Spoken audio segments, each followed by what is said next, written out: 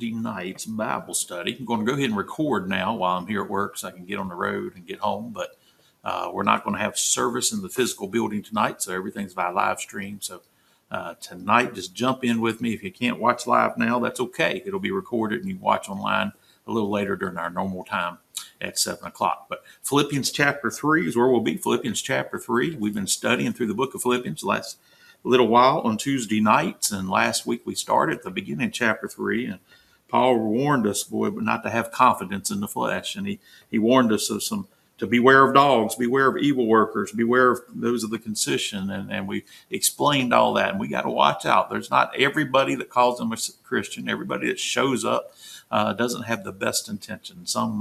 And we called them evil workers, and he called them that are basing everything off works and so forth. And so tonight, as we get in, Paul's going to go a little further, talking about that we can't rely on the flesh. We can't rely on anything works-wise to save us. And so we'll see that as we continue. So let me just ask you this question to get started tonight. If I were to ask you if you died today, if you knew that you'd go to heaven for sure, you've heard that question before.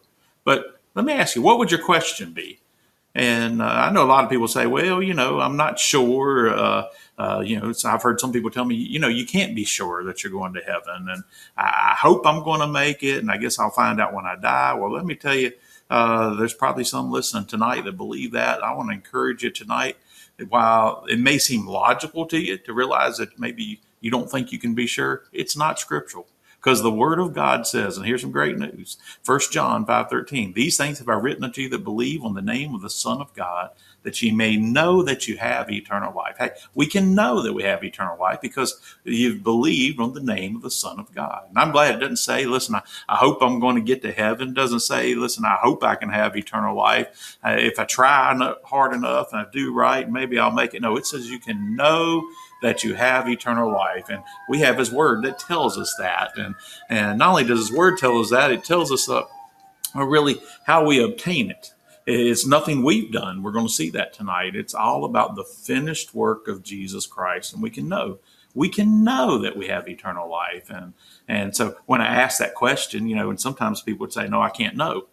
Other times people would say, well, yeah, I'm going to heaven. And I'd usually go a little further. Well, how do you know you're going to heaven?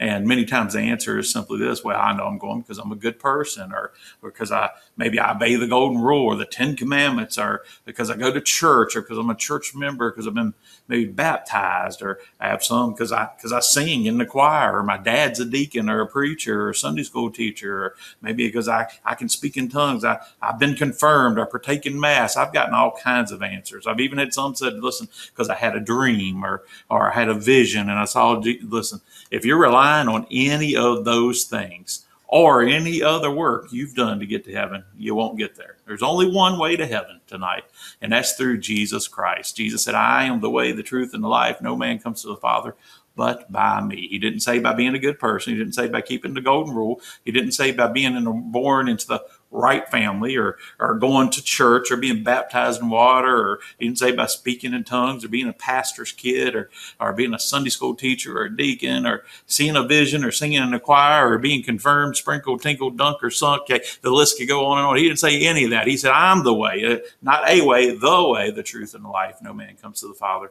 but by me. Now, I say all that tonight because it's truth, but I also say it because that's exactly what Paul is addressing in our text tonight. He's dealing with an attitude about works, and he's going to show them, listen, they have nothing to glory in. In fact, if anybody ever did, it would be Paul. And he's going to list he's going to describe some of his credentials or some of his accomplishments that's happened in life. And at the end of the day, Paul tells them, listen, all that stuff that I've done, all the religious works in the world that's been done, couldn't make him righteous before God, and it won't make you and I righteous before God. In fact, he goes, it's all but dung compared to the knowledge of Christ. So may I submit to you tonight as we begin our Bible study simply this: if you want to be saved, if you want to be righteous before God, true righteousness doesn't come from any work you can do. True righteousness only comes through Jesus Christ. So what's your source of righteousness? And let's look at that tonight, and that's what Paul's going to demonstrate in our text. Philippians chapter number 3, if you're not there already. And we'll pick up our reading in verse 3 to get context from last week and continue. The Bible says, "For we are the circumcision," Paul writes, "which worship God in spirit and rejoice in Christ Jesus and have no confidence in the flesh." And last week we talked about, listen, it wasn't the physical circumcision. It was circumcision of the heart that made them right with God. And they didn't worship. You got to worship God in the spirit, not in the flesh, he's telling us. And so he says, never have any confidence. Have no confidence in the flesh. Now he goes on in verse 4 and listen to what he says. He says, though I might also have confidence in the flesh, if any man thinketh he hath more, or hath whereof he might trust in the flesh, I more. Paul's saying, listen, I might have trusted in my flesh. I might have had confidence in the things I've done in order to be righteous or to be saved. But listen, other people might too. But listen, if you think you do, I guarantee you I have more the reason to believe it. And he goes on to list why. Listen to what he says about himself. He says, circumcised the 8th day of the stock of Israel, the tribe of Benjamin, a Hebrew of the Hebrews, as touching the law, of Pharisee, he says. Concerning zeal, persecuting the church, touching the righteousness which is in the law, blameless, he says. But what things were gained to me, he said, those I counted loss for Christ. Yea, doubtless I count all things but loss for the excellency of the knowledge of Christ Jesus my Lord, for whom I have suffered the loss of all things, and do count them but dung, that I may win Christ, and be found in him, not having my own righteousness, which is of the law, but that which is through the faith of Christ, the righteousness which is of God by faith. Tonight, here's my question. I want to ask you, what is your source of righteousness?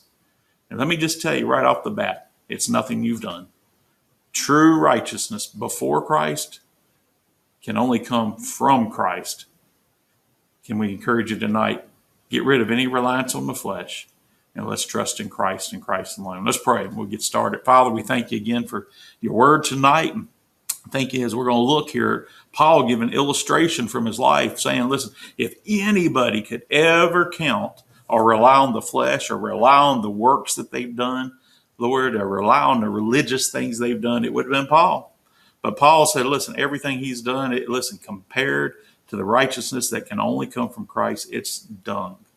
So, Lord, help us tonight. Help our friends tonight. They're going to be listening. They're maybe relying on some type of work or some type of thing they've done in the past to get them to heaven or to try to be righteous before God or right before God, to realize that true righteousness only comes through Christ. Help us see that truth tonight. In Christ's name we pray.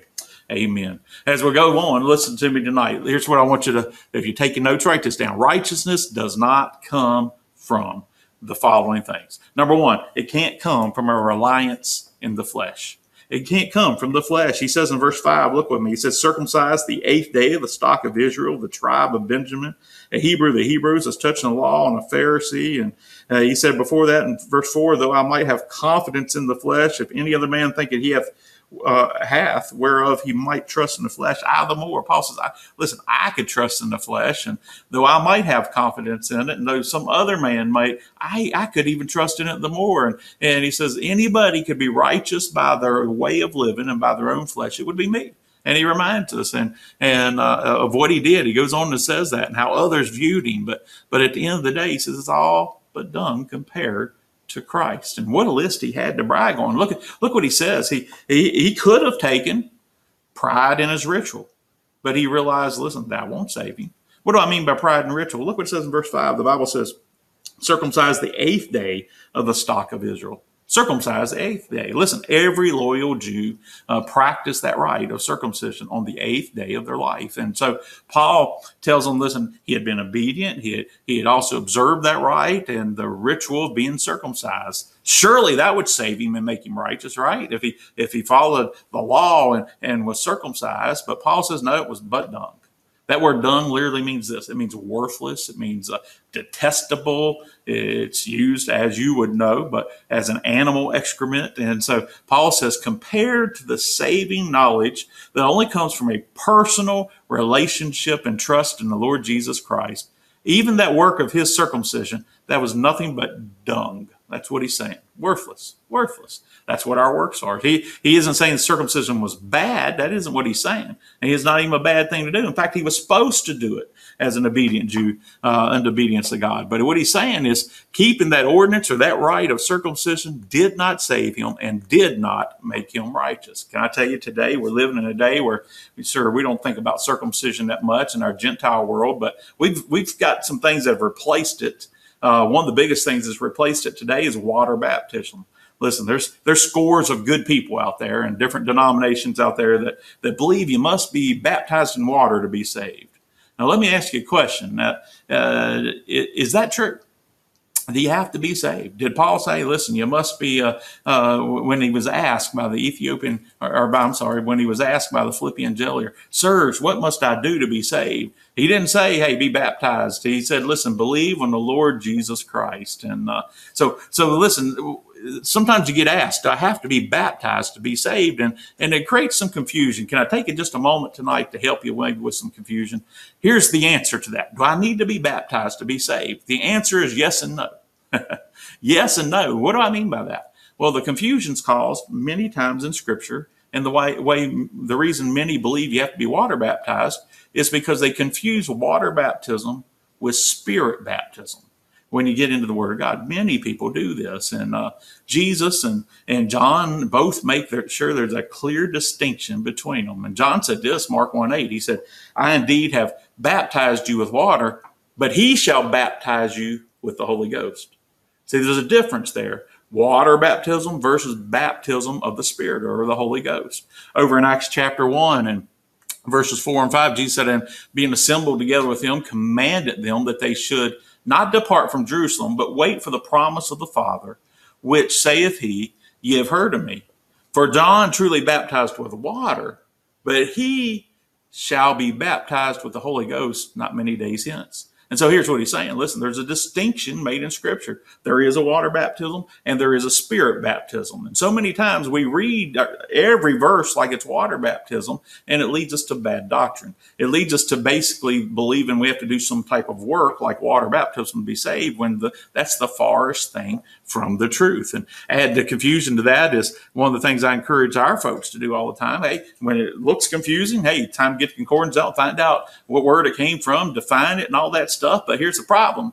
You go do that and you're going to find the Greek same word is used for both water baptism and spirit baptism. So here's the problem. How do I tell them, preacher? How do I figure this out? How do I know when I'm reading a passage if it's talking about water baptism or if it's talking about spirit baptism? Well, let me help you tonight.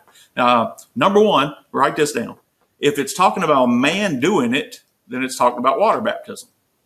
If a man's baptizing you, then it's got to be water, right? If it's talking about God doing it, guess what? Then it's spirit baptism. That's pretty simple, right? So ask who's doing the baptizing. That's the question. Ask yourself when you're reading context, who's doing the baptizing? Is a man doing it? Then it's got to be in water. If God doing it or the Holy Spirit doing it, then it's got to be spirit baptism.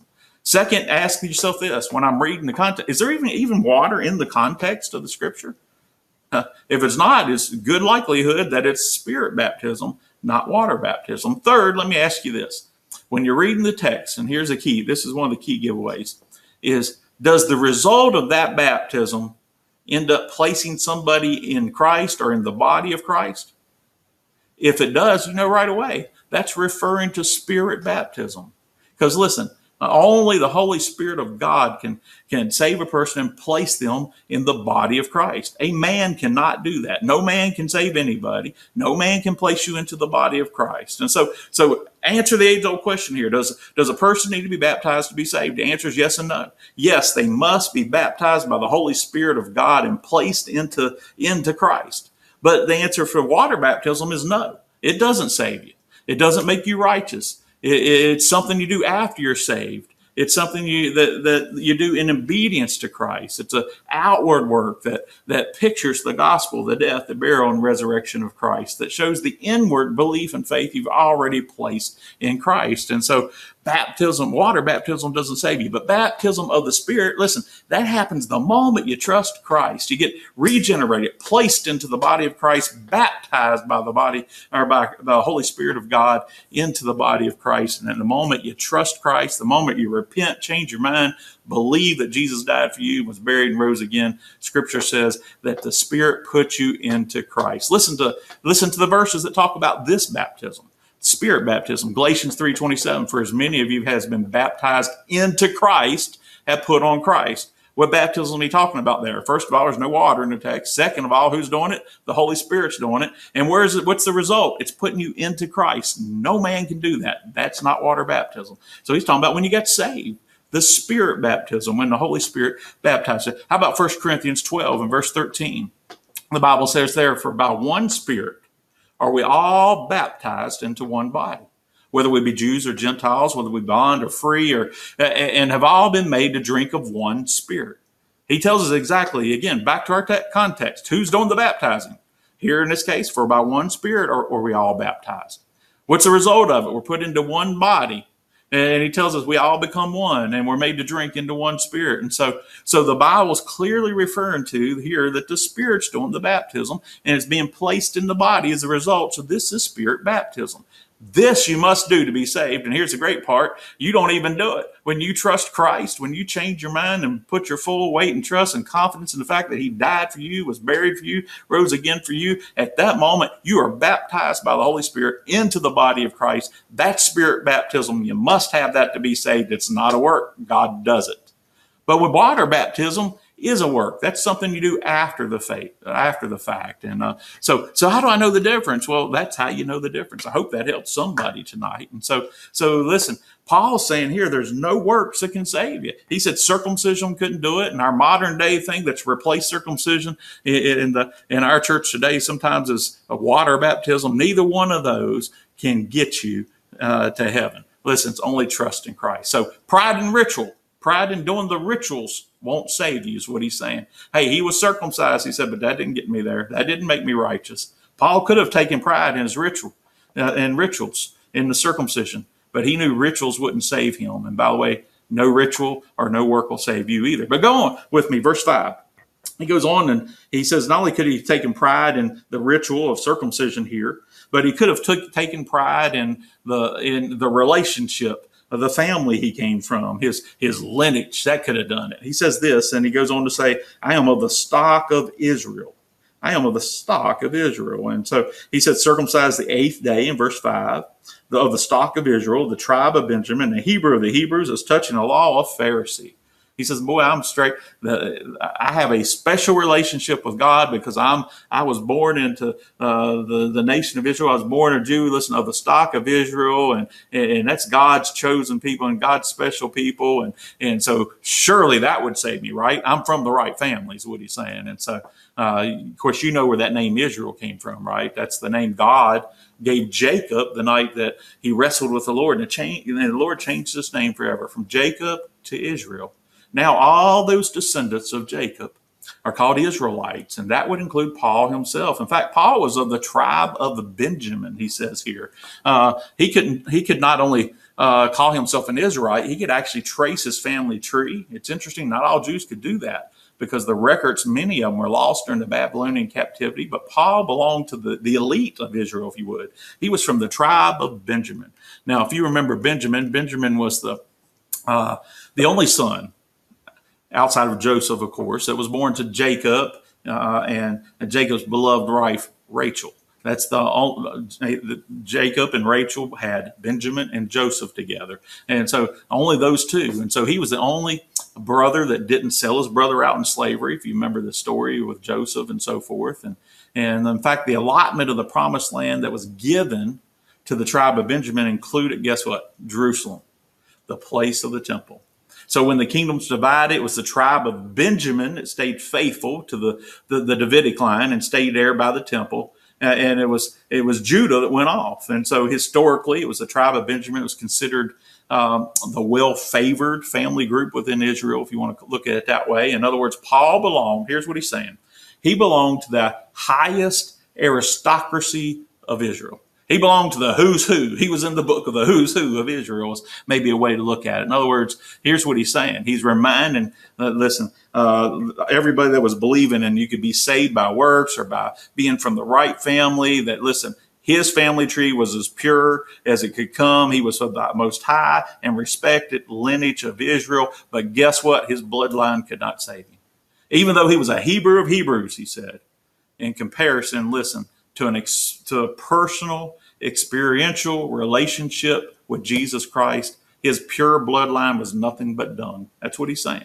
His family tree couldn't save him or make him righteous. Can I tell you the same is true today? Listen, your bloodline, your family, your mom, your dad, your grandparents, and listen, I don't care how wonderful of a Christian they are, were maybe, they can't save you.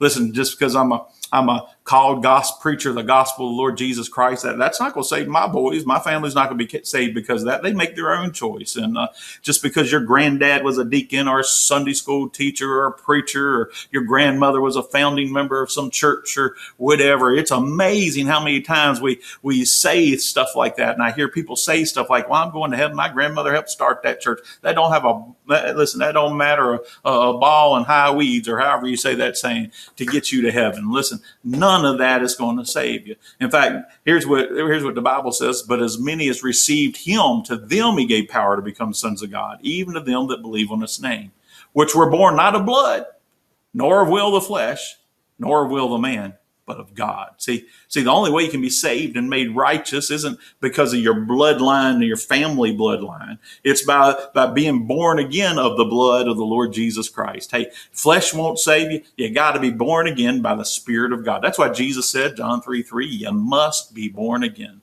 John 3:6, he said, that which is born of the flesh and that which is flesh, he said. Listen, that's not going to save you. But that which is born of the Spirit, praise God, is Spirit. And he said in 1 Peter wrote this, 1 Peter 1:23, being born again, not of corruptible seed, but incorruptible, by the word of God, which liveth and abideth forever. Listen, Paul could have took pride in his rituals. He could have took pride in his relationships. Boy, he was born to the best of the best as far as the families go. But neither one of them would save him. And can I tell you, none of that will save you either tonight. And so Paul could have taken pride in rituals and relationships. And can I tell you this? He could also have taken pride in religion. He could have took pride in religion. He says in verse 5, as touching the law, a Pharisee. Paul was a Pharisee. Now, out of all of Judaism, it said there were normally not more than 6,000 Pharisees is what I've read. And so that name Pharisees, here's what it means. It literally means a separated one. They separated themselves from all common life in order to try to keep every detail of the law. They had very high morals. In fact, even Jesus commended them on this fact, at least. He said this, when it came to practical living and practical righteousness, they were the standard, humanly speaking. He said in Matthew 5 and verse 20, he said, for I say unto you that except your righteousness shall exceed the righteousness of the scribes and the Pharisees, you shall in no case enter into the kingdom of heaven. And so while the Pharisees, listen, they were sincere in their religious convictions, they were sincerely wrong. Here's why. Because their standard of righteousness was always based on man. But God's standard of righteousness is based on God. Listen, don't ever look at somebody else, compare yourself. Well, if they're going to heaven, I should surely go because I'm a better person.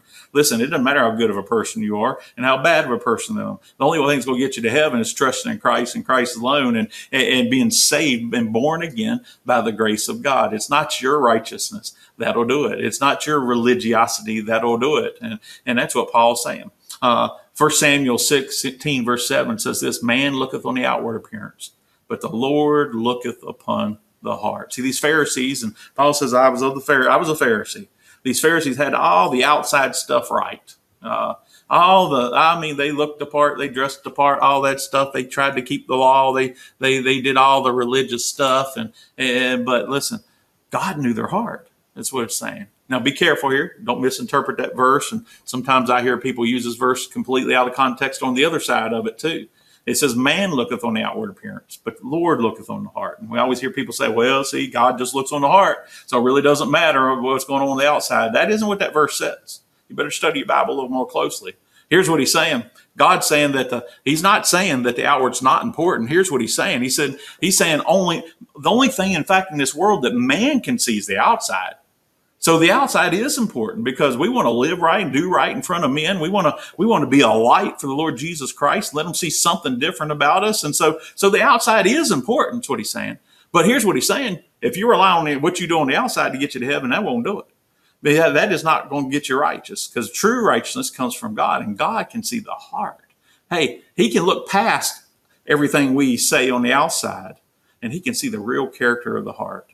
And he's not saying neither one's that one's more important than the other in the sense of the outside's not important. Here's what he's saying. Both are important, but only one can save you.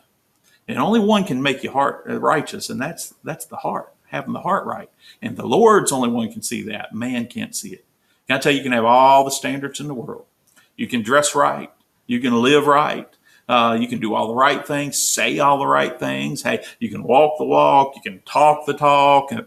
But underneath that uniform and underneath that Sunday morning church face, if there's a wicked heart in there that's never trusted in the Lord, never had your sins cast upon his body on that tree and received his righteousness, then God knows it and he sees it even when men can't. True righteousness does not come from religion. It comes from a pure relationship with Jesus Christ that changes that heart. And so if you're relying on religion, if you're relying on being religious, if you're relying on keeping a list of do's or don'ts and all that for your salvation, listen, I'm telling you, you need to trust in Christ and Christ alone, because all your righteousness is like a filthy rag compared to the Holy Spirit of God and compared to a holy God. And so those are things, listen, not bad things. Those are things we do because we're saved, not to be saved. And so Paul says, listen, all my religion, even being a Pharisee, compared to the knowledge of Christ, that's dung. Paul could have taken pride in his rituals. He could have taken pride in his relationships. He could have taken pride in his religiosity, for lack of a better word. He also could have taken pride in his own self-righteousness. Look what he says in verse 6 with me. The Bible says, concerning zeal, persecuting the church, touching the righteousness which is in the law, even blameless, he says. And so Paul carried the righteousness of the law as far as a human man could ever do it. That's what it's saying. That word blameless means free from fault or defect. Unrebukable is the idea. And so Paul claims, listen, there was no demand of the law that he didn't try and work his best to fulfill. And he reminded them that the Judaizers, that even though they tried to fulfill the demands of the law and were as righteous as anybody could maybe humanly be, that is still not enough. Compared to a holy God, they still feel short. Here's what I'm trying to say to you tonight by application. Listen, you can live a good moral life. It won't get you there. You can give all your money to charities. It's not going to get you to heaven. You can volunteer all your time. It won't get you to heaven. You can live with the utmost integrity, and you should do all these things. Don't get me wrong. You could help others every chance you get, but I'm telling you, it will not get you to heaven. As one of my preacher friends said one time, you may not kill, steal, drink, or chew, or run with women to do, but I want to tell you what, listen, it doesn't matter how good of a life you live. Your human righteousness is not enough. It's not enough. And in fact, Romans 3:10 says there's none righteous, no, not one. Isaiah says, but we're all as the unclean thing. All our righteousness is a filthy rag. And Isaiah 53:6, he said this, all we are like sheep that have gone astray. We've turned everyone to his own way, and the Lord hath laid on him the iniquity of us all. Romans 3:23, for all have sinned and come short of the glory of God. That's every one of us. And so listen, all of our righteousness falls short. Paul's telling us that tonight. Paul could have taken pride in his rituals, in his relationships with man, the family relationship, the lineage he was from. He could have taken pride in his religiosity. He was a Pharisee. I mean, he was the separated one. He could have taken pride in his own self-righteousness. He tried to fulfill the law. But listen, righteousness does not come from a reliance on the flesh. Can I tell you what it comes from? It comes from a reliance in Christ. Read with me verse 7, what he says here. He says, but what things were gained to me, those I count it loss for Christ. Yea, doubtless I count all things, but loss for the excellency of the knowledge of Christ Jesus my Lord, for whom I suffered the loss of all things, and do count them but dung, that I may win Christ, and have found in him Not having my own righteousness, he says, which is of the law, but that which is through the faith of Christ, the righteousness which is of God by faith. And so, listen, he says, listen, righteousness does not come from a reliance in the flesh. Righteousness comes from a reliance and a relationship with Christ. He says, what things were gained to me, I count it loss. And Paul certainly seemed to have it all going on. But you know what? He realized one day on the Damascus road, and something terrible was missing in his life. And he had to rid his heart of all those prideful accomplishments that were gained to him in his life, because it almost cost him his eternal life. He came to the end of himself, and he realized and he discovered that all the things he'd been relying on for eternal life, they couldn't provide it. They were just dung. They were useless when it came to trying to provide eternal life into somebody. But when he cried out upon the Lord on that Damascus road, hey, it was at that moment he quit trusting in all his religious acts. He quit trusting in all his works and all his family relationship. At that moment, he trusted Christ and Christ alone, got saved by the grace of God, and got born into the family. The righteousness of Christ was applied upon him. And now, listen, he can have a reliance on Christ. That is what your righteousness comes from, instead of himself. You say, preacher, why are you saying all this tonight? Because listen, there's some of you listening to me tonight. Listen, you're relying on your church membership. And I'm here to tell you as lovingly as I can, church membership will not get you to heaven. You're relying on your family relationship. Your daddy was a preacher. Your granddad was a preacher. Your mama helped start a church. Listen, that will not get you to heaven. You're relying, you were baptized one time. You don't even remember trusting Christ, but your mama told you were when you were a kid. Listen, your baptism will not get you to heaven. Water baptism won't. Hey, your human goodness, you're relying on that. You say, well, I'm better than I give away my money. I do more good things than most people I know that go to church on a regular basis. Well, that's great, and I'm thankful that you do those things, but your human goodness, your morals will not get you to heaven. Listen to me clearly. Like Paul, you need to realize that these things won't do it. Hey, come to the end of yourself. Hey, call upon the Lord Jesus Christ. Have his righteousness applied to you instead of your own, and you can have the promise of eternal life. You can know then that heaven's your home. Can I tell you something? All those good things, they're good things. I'm not telling you not to do them. I'm just telling you can't rely on them. Your righteousness does not come from those things. It only comes from Christ. A good thing can be a bad thing if it keeps you from the best thing. And I tell you tonight, the best thing is a personal relationship with Jesus Christ. A man's religion can condemn him to hell if it's a substitute for a relationship with Christ. Paul says all those things that he was, hey, listen, they were but dung. Animal excrement compared to the excellency of a knowledge, a personal experience and acquaintance with Jesus Christ. By the way, that's not just a head knowledge. That is a heart knowledge. That's not just knowing some facts. That's knowing the person of Jesus Christ. And he summarizes it all this way in verse number 9 by saying, true righteousness only comes through faith in Christ and is only of God. Righteousness is only from Christ. Can I ask you, friends, as I started tonight, what are you relying on? If it's anything but the finished work of the Lord Jesus Christ, you need to realize what Paul's teaching us tonight. It won't do it. It won't do it. You got to trust in Christ and Christ alone.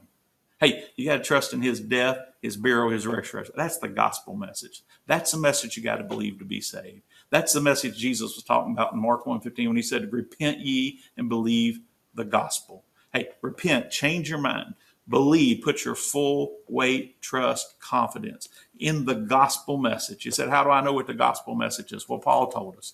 1 Corinthians 15, verse 1, he says, moreover, brethren, I declare unto you the gospel. Verse 2, he said, by which you're saved. And verse 3 and 4, he told us exactly what it was, how that Christ died for our sins according to the scriptures and was buried and rose again the third day according to the scriptures. And here's what he's saying. He said, quit trusting in your own righteousness, quit trusting in your own good works, quit trusting in your religious work, quit trusting in your church membership, quit trusting in your water baptism, quit trusting in mama and daddy in your relationship, quit trusting in anything but Jesus Christ. Nothing but believing and trusting in his death, his burial, his resurrection as the payment for your sins and the receipt then of his righteousness.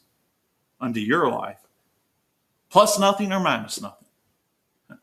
Nothing but that will save you, because true righteousness only comes from Christ. If you're listening tonight and you've never trusted Christ, can I encourage you right now, if you understand you're a sinner and you believe that Jesus died for you, was buried, and rose again, and you're tired of trying to work your way there and you just want to, by faith, trust in Jesus Christ. My Bible still says, hey, we are saved by faith, or by grace through faith. It's the gift of God, not of works, lest any man should boast. Why don't you trust in him tonight? You say, how, preacher? Can I tell you, Romans 10:9 still says that if thou, that's you, shall confess with thy mouth the Lord Jesus, that means agree with God that he's Lord, and believe in thine heart that God has raised him from the dead. There's your gospel message, believing at the heart level, not the head level, but the heart level.